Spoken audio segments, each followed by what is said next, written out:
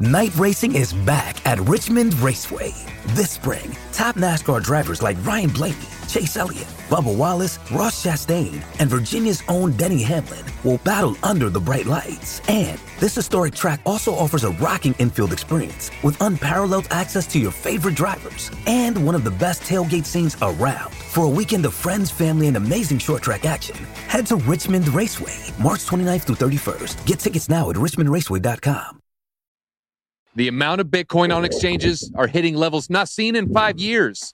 It's disappearing. What will this mean for the price? This is Around the Blockchain.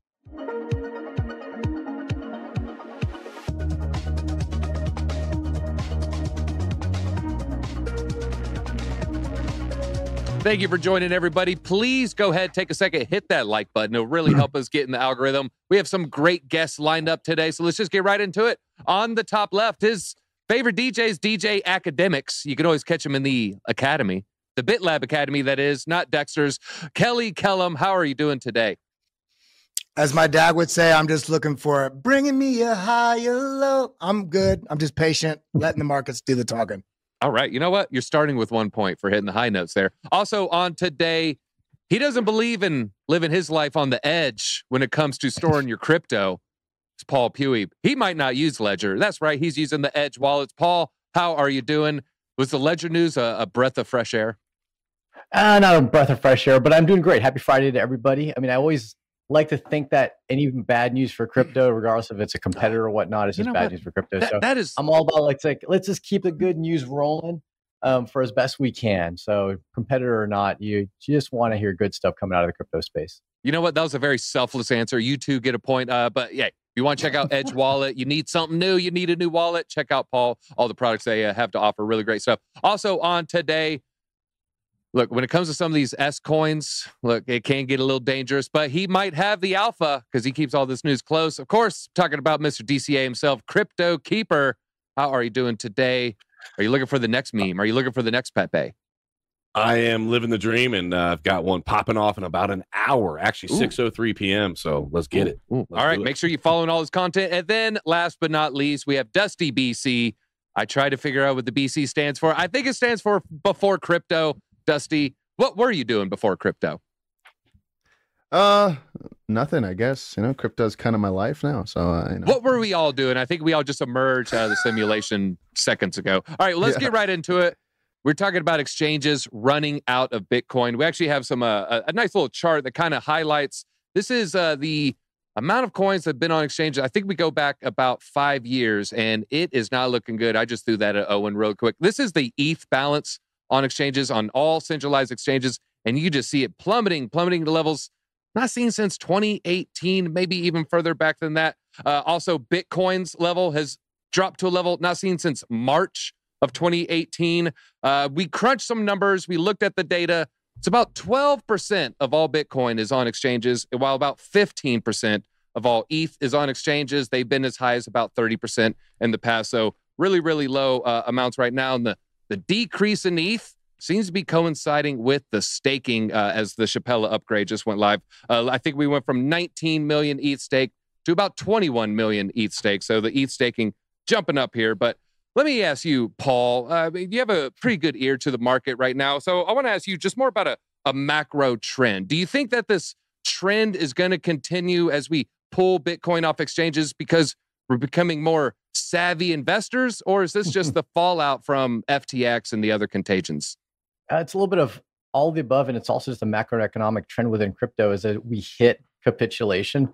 Coins simply get off exchanges. There aren't enough people that are looking to sell. Prices are low. It's been low for a while. Yeah, we bumped up a little bit, but not enough for people to feel like they're in a bull run where I'm going to go put my coins on exchange so I could sell them. I think that's one factor. Number two, exactly what you said, FTX scaring people off using custodial services is another factor. And that's kind of a recent fire in our minds, right? That just recently happened. People are feared. And then a third factor, and I think this is a key thing that people don't realize, is that DEXs are getting kick-ass, right? We don't need the centralized exchanges at the same level that we needed them before. If you're just going ETH to, say, tokens, You can do that on a ton of DEXs, starting with obviously the biggest one, Uniswap. And then now with the advent of cross-chain DEXs and bridges, I don't even need a centralized exchange to go from ETH to Bitcoin, ETH to Litecoin, right? That starts to compete now with the centralized exchange, like the multi-asset centralized exchanges that really made a name for themselves, like Binance. So they have things like Thorchain and upcoming Maya protocol. That's going to steal a lot of the liquidity away from these exchanges. Now, that's granted, I didn't look carefully at that chart you showed. Did that chart include DEXs? If it didn't, then it all makes sense. Yeah, there's a really good point with the decentralized exchanges. As they get better, hey, I need to spin up a wallet. I need to self-custody so I can, get the Pepe, as we were saying earlier, because, some of these centralized exchanges will not be holding it. Well, Kelly, you are one of the best people when it comes to these, I don't want to say obscure charts, but lesser known charts and what it might mean and kind of breaking it down. I never thought about a Nupal 3 years ago. I was thinking of something that maybe sounded similar, but definitely wasn't thinking about that. Will this decrease of Bitcoin on exchanges, is that going to translate into any kind of price action? And what kind of price action? It's a great question, great sort of thought experiment. And I think one of the most interesting things about the digital asset ecosystem is that we get essentially as close to real-time data as possible, as opposed to every other asset. It basically, as fast as blocks print, we have the on-chain data to see what the behavior is of all different cohorts, all different types of people in the market. And I do think that, the Rational Root, who's a great analyst in the space, also was a speaker at Bitcoin Miami. He showed during his talk, there's been a maturity, a shift in the winds, if you, so to speak, the last halving, where the supply on a daily basis is actually now trickling down because it's arced. And there's basically an inversion of not having a surplus of supply anymore. So not only is there less Bitcoin on exchange available to trade, if we look at this chart right here, this is one of his charts. This is a value map.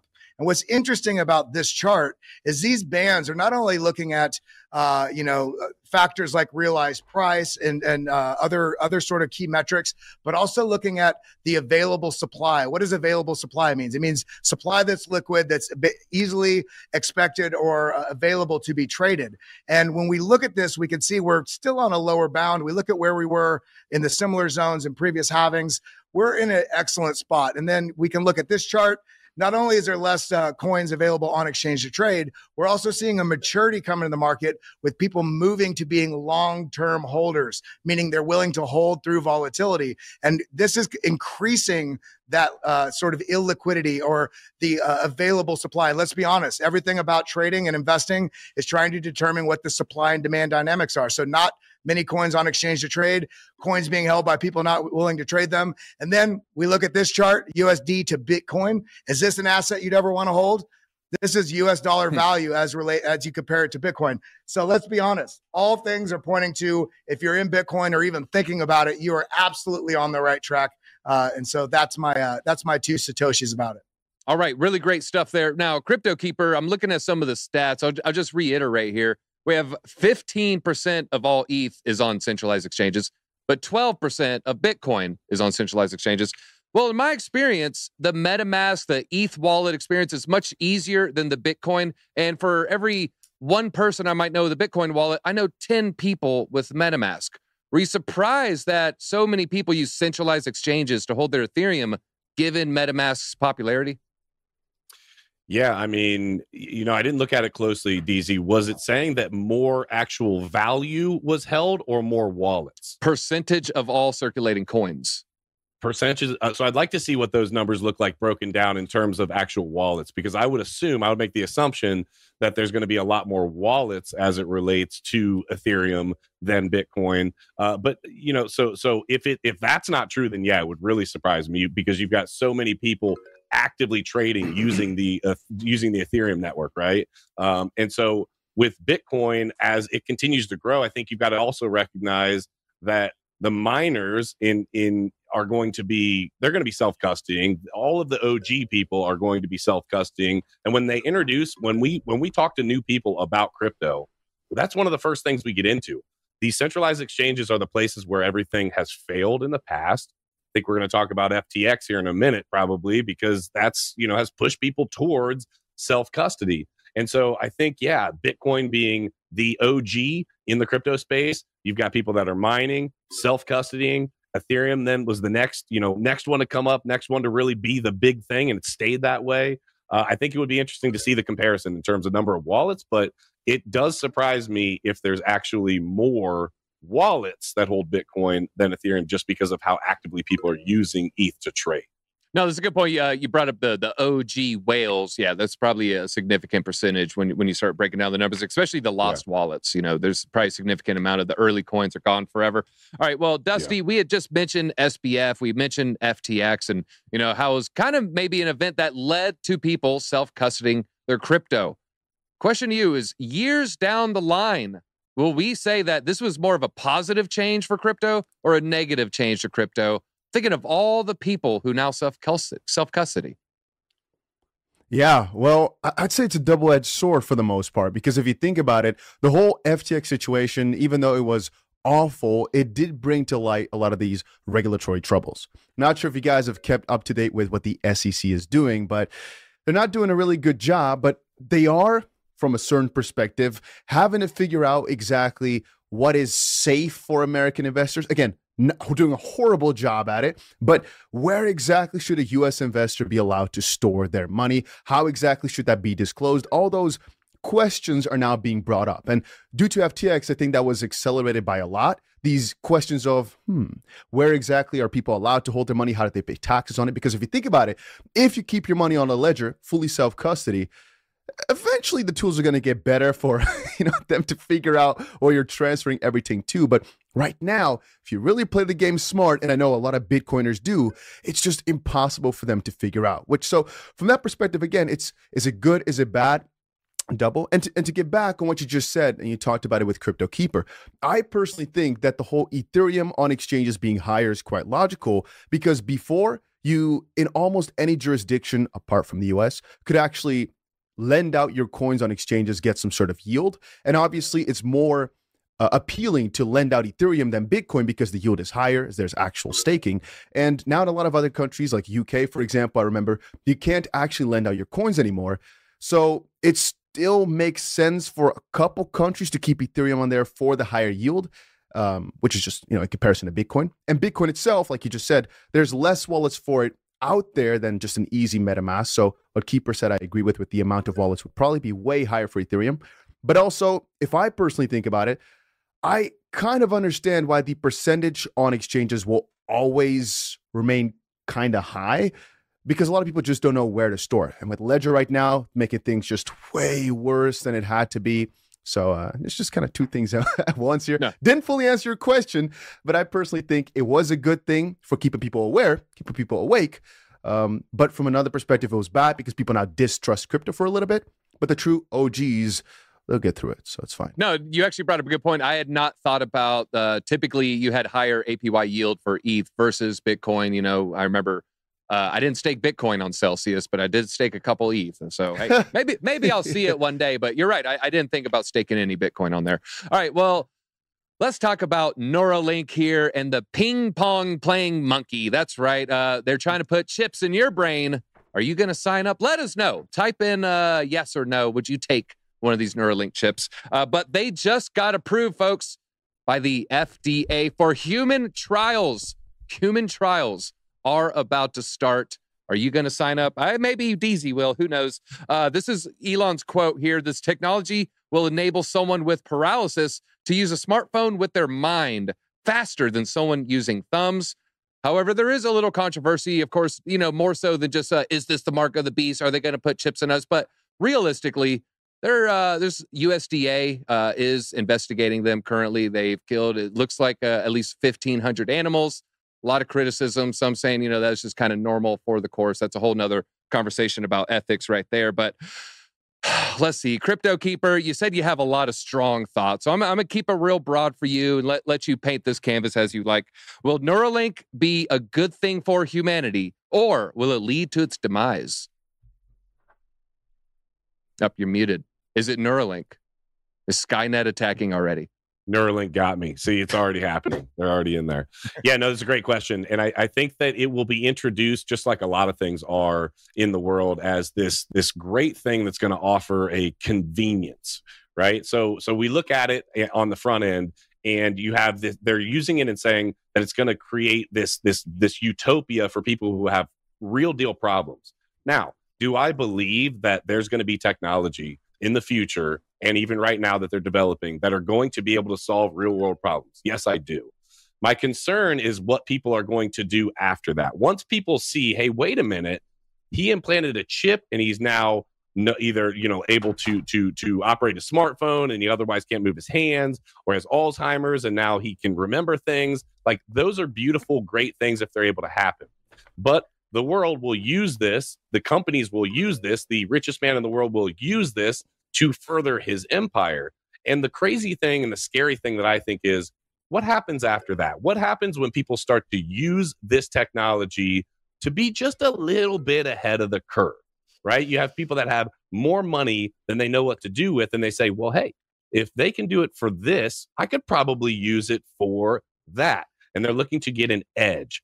Now, you're effectively putting lithium into, or lithium, based products into your brain. Sounds like a terrible idea, introducing something like that into your body. You're also, how are you connected? It would be, I said this before the show, but like, it would be crazy and it would suck for your computer to get hacked, or your MetaMask to get hacked, or something of that nature. What happens when you're plugged into the freaking internet and someone hacks your brain? Now, then the question becomes, do you even know that it happened? Now, I know it sounds like a wild idea, but you could be making decisions or thinking you're making decisions, and someone else is actually pulling the strings. Now we take it one step further. What happens when politicians start getting these chips implanted in their brain? We already have people that are being pushed around and told what to do in the background, and it's done under shady circumstances. You and I don't know about it.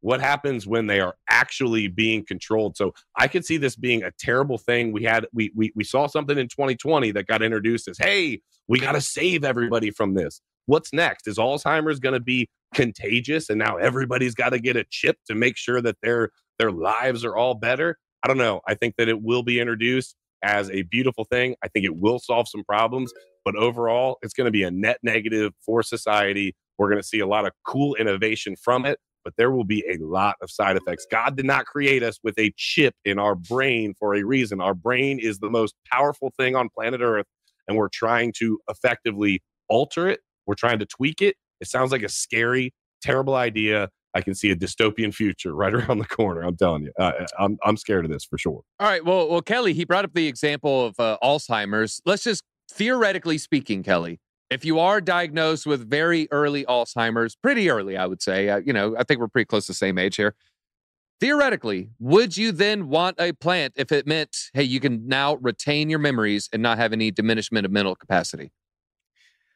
Well, first, let me say I really appreciate all the points that Keeper made. And with that, I think there is an order of magnitude that we're focusing on somewhat more and more exponentially as a human species, of leaning into convenience over understanding the benefit of work and patience for things. And so I think what I want to have something like Neuralink to prevent Alzheimer's, whether it's in myself or my grandmother right now, or, what's some of the other stuff. I mean, as you know, DZ, I've had two basically life-threatening accidents.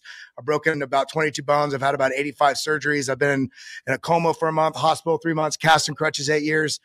If I could see a situation where I would have made a decision had it been available to sort of circumvent or shortcut some of those issues that I had to deal with and, heal through with something like Neuralink. On the other hand, had I not gone through the hardship of what I went through, then life wouldn't be as precious. So I think there's, on the one hand, if I had a loved one or myself in a situation that this could actually be a benefit, I could see a reason and an argument to be made that, no, this is great. But on the other hand, it's just like it's paralleling, like almost at the exact same time, the same sort of debate we're having around AI. Yes, it will bring exponential good, but it doesn't do that in a vacuum. It brings exponential good with the potential and probably even balance of exponential bad. So what are going to be the stops that are in place? What's going to be the process and how to use it? Is it going to be limited to certain medical conditions?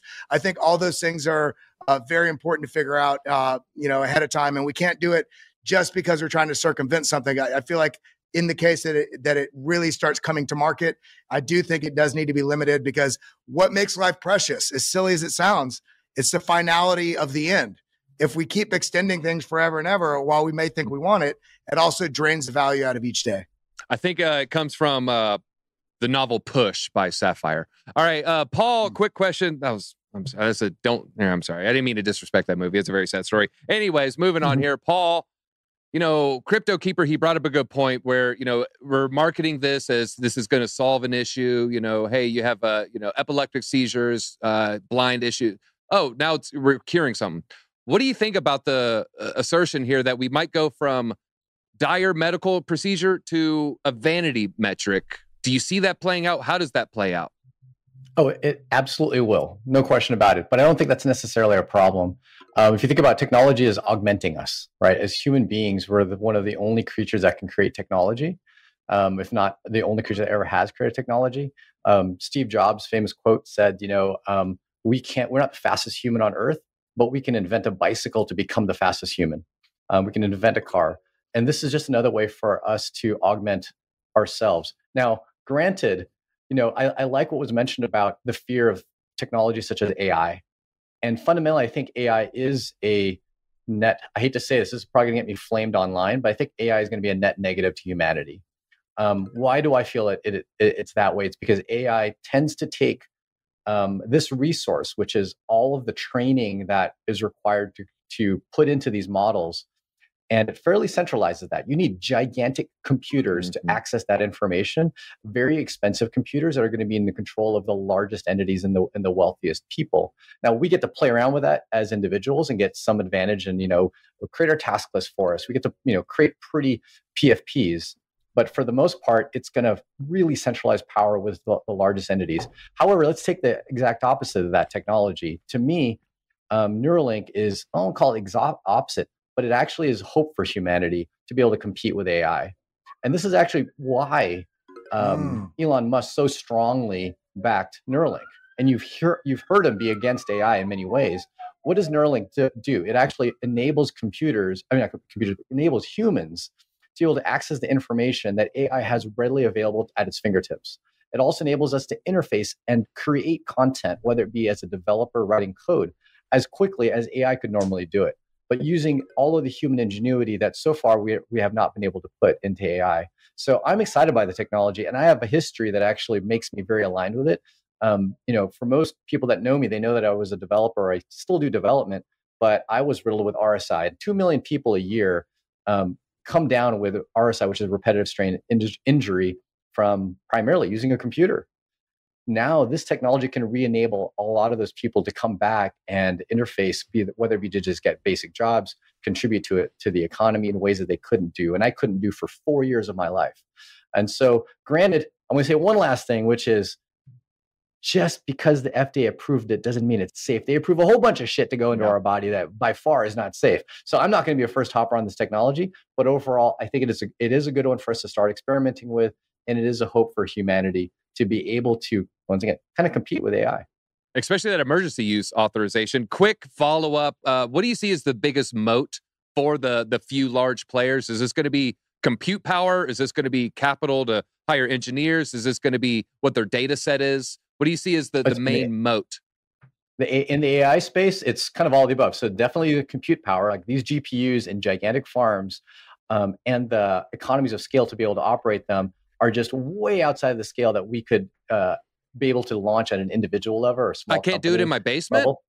You could try, but you might as well just mine Bitcoin instead, right? That's what most people would do. Probably do it with the Lenovo. Trying to do it AI, right? And then it's the data. That's probably the biggest other thing. It's the data aggregation. I don't know, what was it? I heard a great quote where like cryptocurrency is libertarian and AI is, communist, right? It's kind of closer to that type of a model because it is trying to aggregate and know everything and kind of control everything. And so I get it. I use AI. It's a convenience for me and my workload, and I'm not gonna just throw it aside for ideological reasons. You got to stay competitive, but at the same time, I think we have to be aware that it is something that largest entities and governments really like, and heck, even Gary Gensler likes it, and doesn't like crypto. So okay, that's got to all be right. That's all you had to say. That's all you had to say. Easy. The Gary thumbs up. Yeah, go ahead, real quick. I just wanted to, because I hadn't thought about that. I just want to shout out Paul for bringing that to the point, because one of the biggest resources in the world today isn't oil. I think number one resource in the world is data time and information. and data. And I had not even considered the fact that as AI develops, there are centralized server farms that are computing, whether it's ChatGPT or whatever competitor. And that's going to be very interesting how the corporations or entities that's managing that, how do they utilize the exponential and never-ending sort of growth of knowledge from all the stuff that it's the machine learning that's happening. One of the reasons I'm bullish on Google's Bard, they have the data set of a little thing called YouTube. Might be big.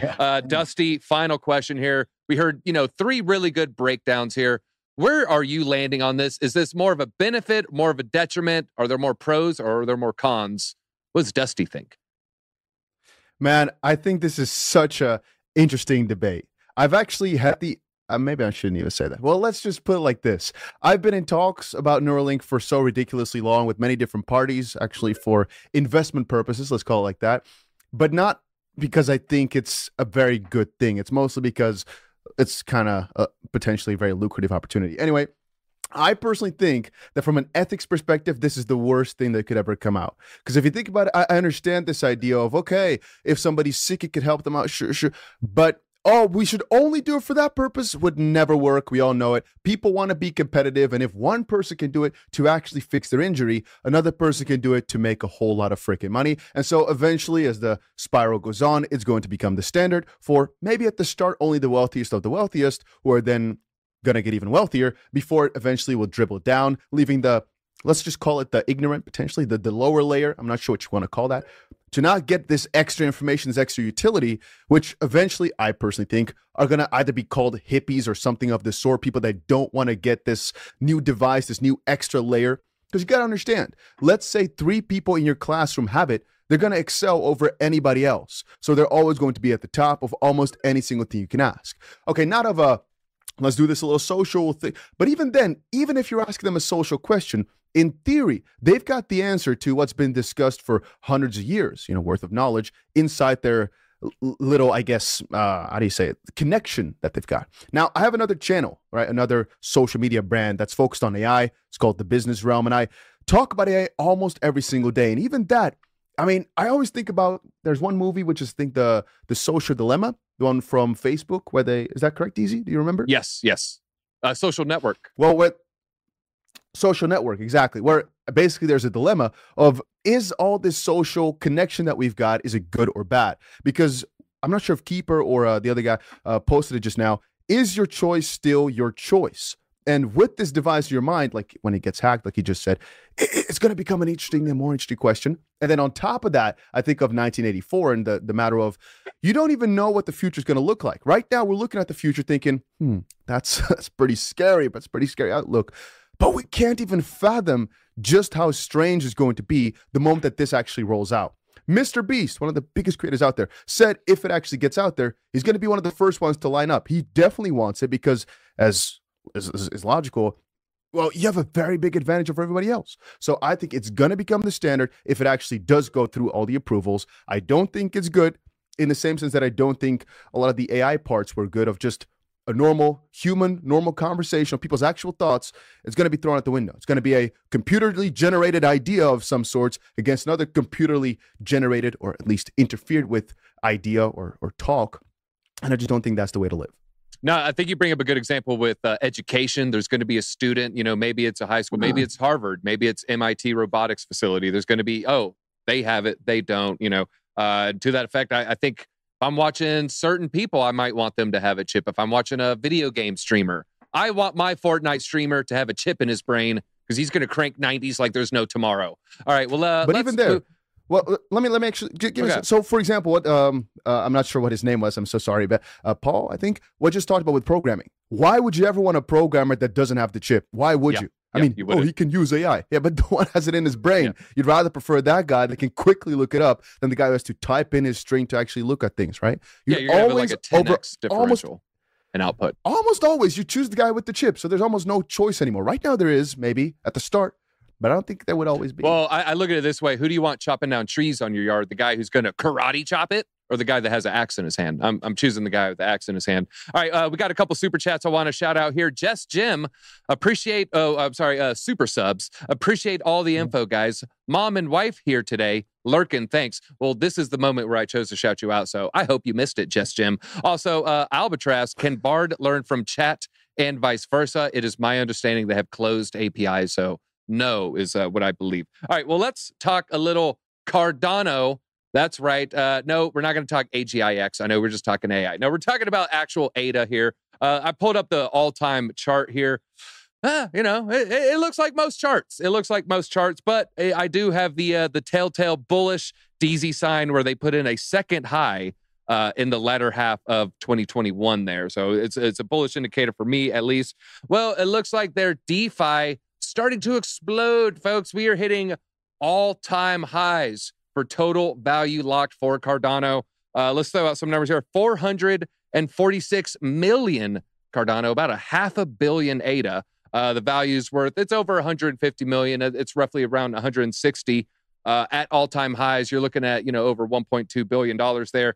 The surge of this, hey, Cardano, they're starting to get some dApps, starting to get a DEX, MinSwap, handling a lot of volume. We have meme coins on the scene. Snake, probably the cheapest one. We gave the shout out to the junkies early. They're up 2,000% or something. So good job. Unless you're like me and you sold a little too much too early there. But however, their TVL, you look at their market cap. Let's just go back here. Where is their market cap? I believe they're going to be number 6, number 7.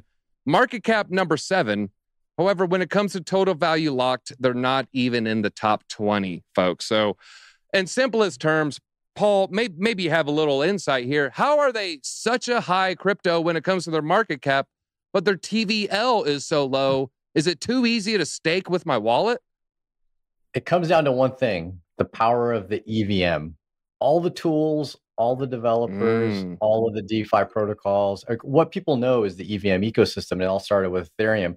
I mean, just look at Polygon, right? So Polygon has a lower market cap, exactly what you're saying, has a lower market cap than Cardano, but has, I think, TVL of about $1 billion.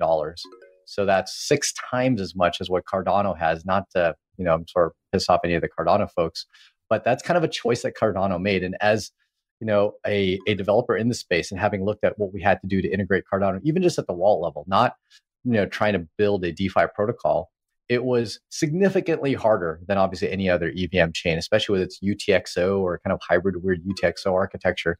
So I think one of the biggest things that a lot of these chains need to factor in is not just let's be the whiz bang, fastest, cheapest, cool, smart contract, this and that, with some weird consensus algorithm. It's also the user experience. And when you talk user experience, it's not just user experience to end users, but to the developers. Because as a chain, you don't have an end user other than the developers that build on it, which then build the actual user interfaces that people use. And so the developer user experience just isn't there. And it's not because it's wrong. It's not that they chose something bad, it's that it's different. And just like JavaScript has become a de facto standard in the development world, new languages are different. They could be much better. JavaScript's not a great language at all. But just the fact that it's so ubiquitous and people are used to it helps drive adoption of whatever tool you're building within that ecosystem. And the same thing is true in crypto. They chose an ecosystem that's just different. EVM is what ended up blowing up. And so hence they're behind in that respect. So it's going to be a bit of an uphill battle from that viewpoint, I think. Do you see the shift from Solidity happen anytime soon? Solidity is the coding language behind the EVM, the Ethereum virtual machine. Is there a shift happening, or is it not changing anytime soon? It doesn't look like it's changing anytime soon, but the more important thing to consider is less about the language of Solidity, because a lot of people don't realize in the early days of Ethereum, people didn't code in Solidity. They coded in a different language called, I think it was after, not Python. I can't remember now what it was called. It was a different language, but it all compiled to the EVM. That's the most important thing, is that you're actually compatible at that virtual machine layer. And so, yeah, I don't think it's changing from EVM or Solidity anytime soon, but at worst, Solidity might change, right? A different language might get built on top, but EVM's kind of etched itself as a standard within our ecosystem. Yeah, it's chiseled in stone, folks. All right, well, speaking of chiseled features, Kelly, Looking at Cardano, we don't have the EVM. I'm looking at that price chart, though, and I'm wondering, hey, are we going to have sustainability? Are we going to have excitement? Are we going to have price action heading into the next bull run? Are the little cadre of developers, can they take Cardano to the next level? Follow-up, does it even need that? Because it didn't have it last time. Well, I think Paul brought up a lot of good points. I do think that the Cardano, we want to compare it one for one with where Ethereum is today. And if we really look at the stages in development, some could argue there could be an argument to be made that we're probably somewhere on the roadmap, somewhere similar to the 2017 to 2018 timeframe in Ethereum. And also looking at this chart right here on DeFi Llama, this is a TVL. Back in the beginning of the year, we're at about $48 million TVL. We've more than 3x'd it so far. And I do think there's obviously a huge way to go with the development in the DeFi ecosystem on Cardano, but they're doing a lot of stuff. They're doing it slowly, but they're doing it, some would argue too slow, but they're doing it in that pragmatic, scientific sort of route.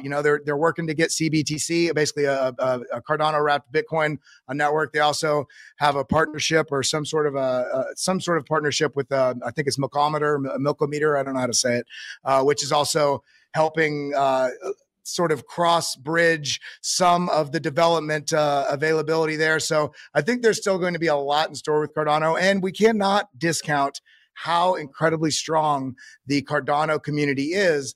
For being how patient they've been. Looking here at the chart, this is not what we want to see. We want to see it on auto. We can see we've got a ton of room to go just to go to previous all-time high.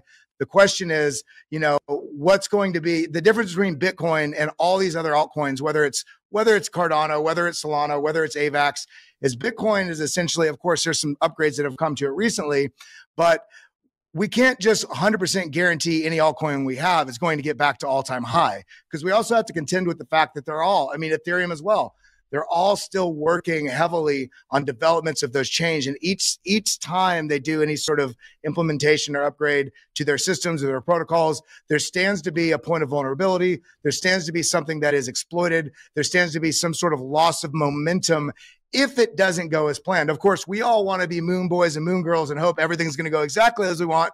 We're going to hit all-time high and go 3 or 5 or 10x beyond that. But we've got to make sure, this is why diversification in your portfolio is so important, because although that could be the greatest hope, not all the time. Very rarely does exactly what you want to happen in markets happen. So I do think there's going to be, I have very high hopes for Cardano, but I am hedging my risk by still having a basically broadly exposed portfolio within that. Yeah, it is. I do have a big bag of Cardano for, just full disclosure here. Crypto Keeper, I had to move this chart around because I saw that chart where he pulled it close from the top. Maybe we got a little reversal coming. It was a very, very ugly chart. You could kind of see, I don't know if we could pull it up here, but down from $3 all the way essentially down to 25 cents. And now maybe we're on the uptick again. But I was a holder, probably from, I think, January 22. Yeah, I jumped in that early. Wrote down a lot, got more during this bear market. But do you have any predictions of what Cardano's going to do price-wise next bull run? Do you see... Kelly brought up the community. I like to call them Ada Gang still. Do you see the Cardano community rising up and more coins are out, more shiny things? Hey, there's something cool over there. Will they show up next bull run? Yeah, they're definitely going to show up and show out. The Cardano community is, you can tweet something about Cardano and the tweet goes nuts. They have a very loyal community for sure. And as we know with crypto, it's all about hype. The thing that I see, though, is, Charles Hoskinson, let's use him as an example. He just openly talks about, I don't care about price. I'm building an ecosystem. I want it to do what I want it to do, and I'm going to take my time and I'm going to do it right. Well, that's not sexy, right? And so what I think is going to need to happen is you're going to need, there's great things happening on Cardano. They just had Hydra recently, which works on what? Scalability and lower transaction costs. Well, at the end of the day, everybody likes things to be faster and they like things to be cheaper.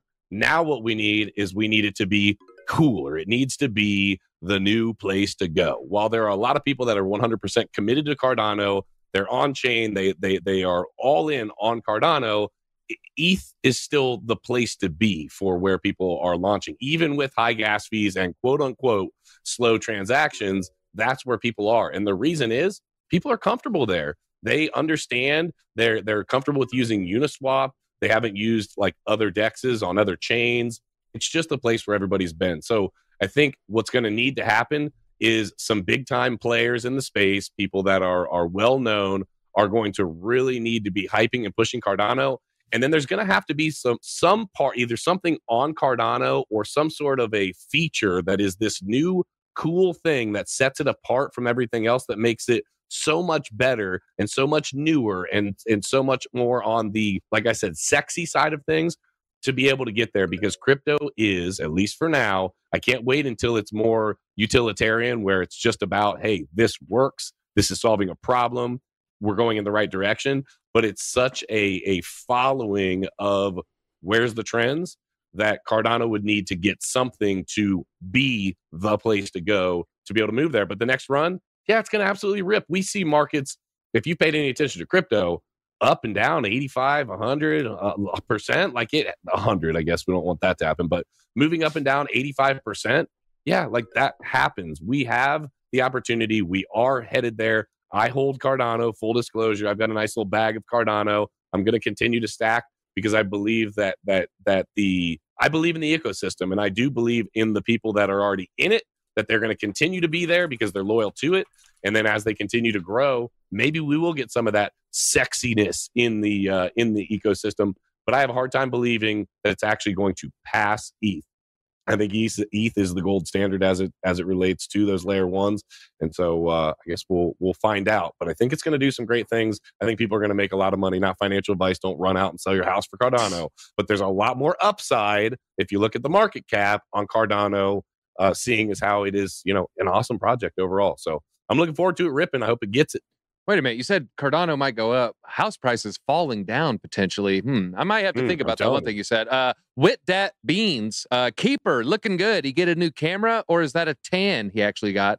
Well, he was in Miami last week. So, hey, I think it's... Yes. Is that Miami sun? Is that Florida sun? All right. Appreciate you. Thank you. Dusty, Keeper brought up some good points. Will Cardano be cool? Will it be sexy? Well, the coolest and sexiest thing going on right now is AI. AGIX, probably the best known AI coin. It is on Cardano, one of the top coins on Cardano.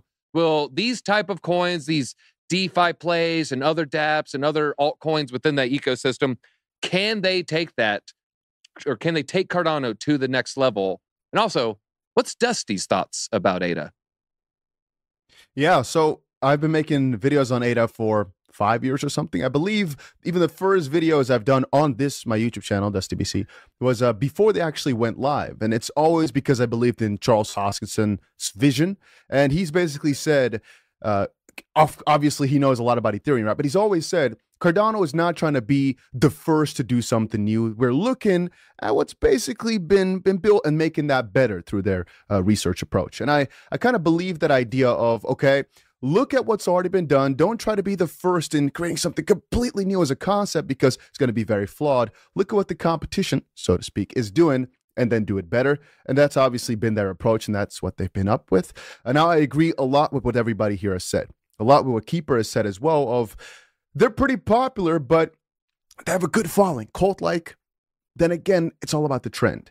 Right now, they've hopped on the AI trend. Some things are doing very well. If they keep that up, the potential for Cardano, in my opinion, is just insane. But if we, for example, take a good look at the meme coins, even on things like layer twos for Ethereum, like Arbitrum, they're just not doing that well, even though there's a lot of hype. And that's, I think, mostly because people are just set and centered on Ethereum being the thing. So if it turns out that what we've had last year or something like that for metaverses, with Ethereum being the very big thing, if we could get that now through AI projects and things on Cardano, that could be such a huge wave, bringing it to the next level. Even if it doesn't, I personally believe in due course it is going to get closer to Ethereum. I also don't think the minus 90% or whatever the number might be is a big issue. I mean, I've seen almost any single coin in my portfolio go down 90%, and I never stress, as long as you know what you hold, as long as you understand the vision, They've got a roadmap from here to freaking Tokyo. Most people didn't even look at that. I think even a lot of people that right now are criticizing Cardano don't know what's coming up and they don't care. They're just like, you know what? It's not Ethereum, so I'm taking my hands off. But if you really take a proper look, almost any single one of the things that they're doing is for the development or furtherment, I'm not trying to say that, of crypto. And they're looking at what the other industry players are doing, and they're just trying to make it more efficient. They're just trying to make it better. And at the end of the day, I personally think they've got the better side of crypto in mind. And I don't think they care about overtaking Ethereum in terms of actual price or market cap or anything like that. They just care about making this ecosystem better and for a better environment for everybody to build on and all these projects to launch on as, again, following their own idea. They're looking at all the rest, and they just want to make sure it's the best possible. So, all right, I think AI on there is going to be. Oh, yeah. Oh, I was going to say I have a $7 to $8 target. Have you put out a target yet? Are you comfortable saying? No. No. Okay. I put myself out there. I'm No, Deezy. it's not Deezy's smart, putting man. himself out there.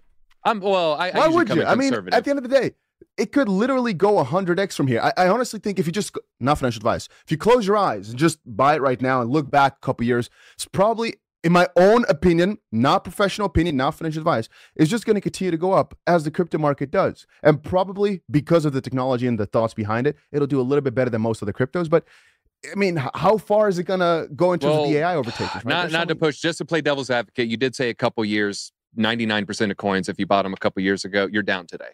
So, it does help to maybe watch cycles. That's just my opinion. Let us know what you think at home. I think we had a great episode, folks. I mean, it's been a long time since we, pushed about 100 for a combined score. So looks like Paul ended up taking it home for some reason. He sounded like he knew what he was talking about. I don't know. But Paul, feel free. Leave us with some parting thoughts. It was a close one, but you end up taking it at the end. Nope, you're muted. I think it's another singularity attack. It needs that. I know. It's that Neuralink isn't quite plugged into the mouth yet. Well, thanks a lot, everybody, for having me. It was a great time. Happy Friday. Enjoy the weekend. And, of course, got to give the shameless plug for Edge. For those of you that haven't tried it out, give it a try. And actually, we have an amazing killer beta feature right now. DM me if you want to give it a try. It's probably one of the first of its kind in the crypto space. I can't announce it because it's not public yet. So this is your chance to send me a DM, and I'll put you on the list to give this beta feature a try. Guys, if you stuck around this long, you just got some alpha. Do us a favor, hit that like button, and also make sure you check out everybody's content. We have links below. I want you to go there. I want to make sure that you are subbed. Maybe even watch their last video, leave a funny comment, give them a thumbs up. That's all we got for today. Everybody, have a wonderful Memorial Day weekend. We won't have a show Monday. We'll be back Tuesday. I think Hannah has a video coming out this weekend. Until next time, everybody, Deezy out. Have a good weekend.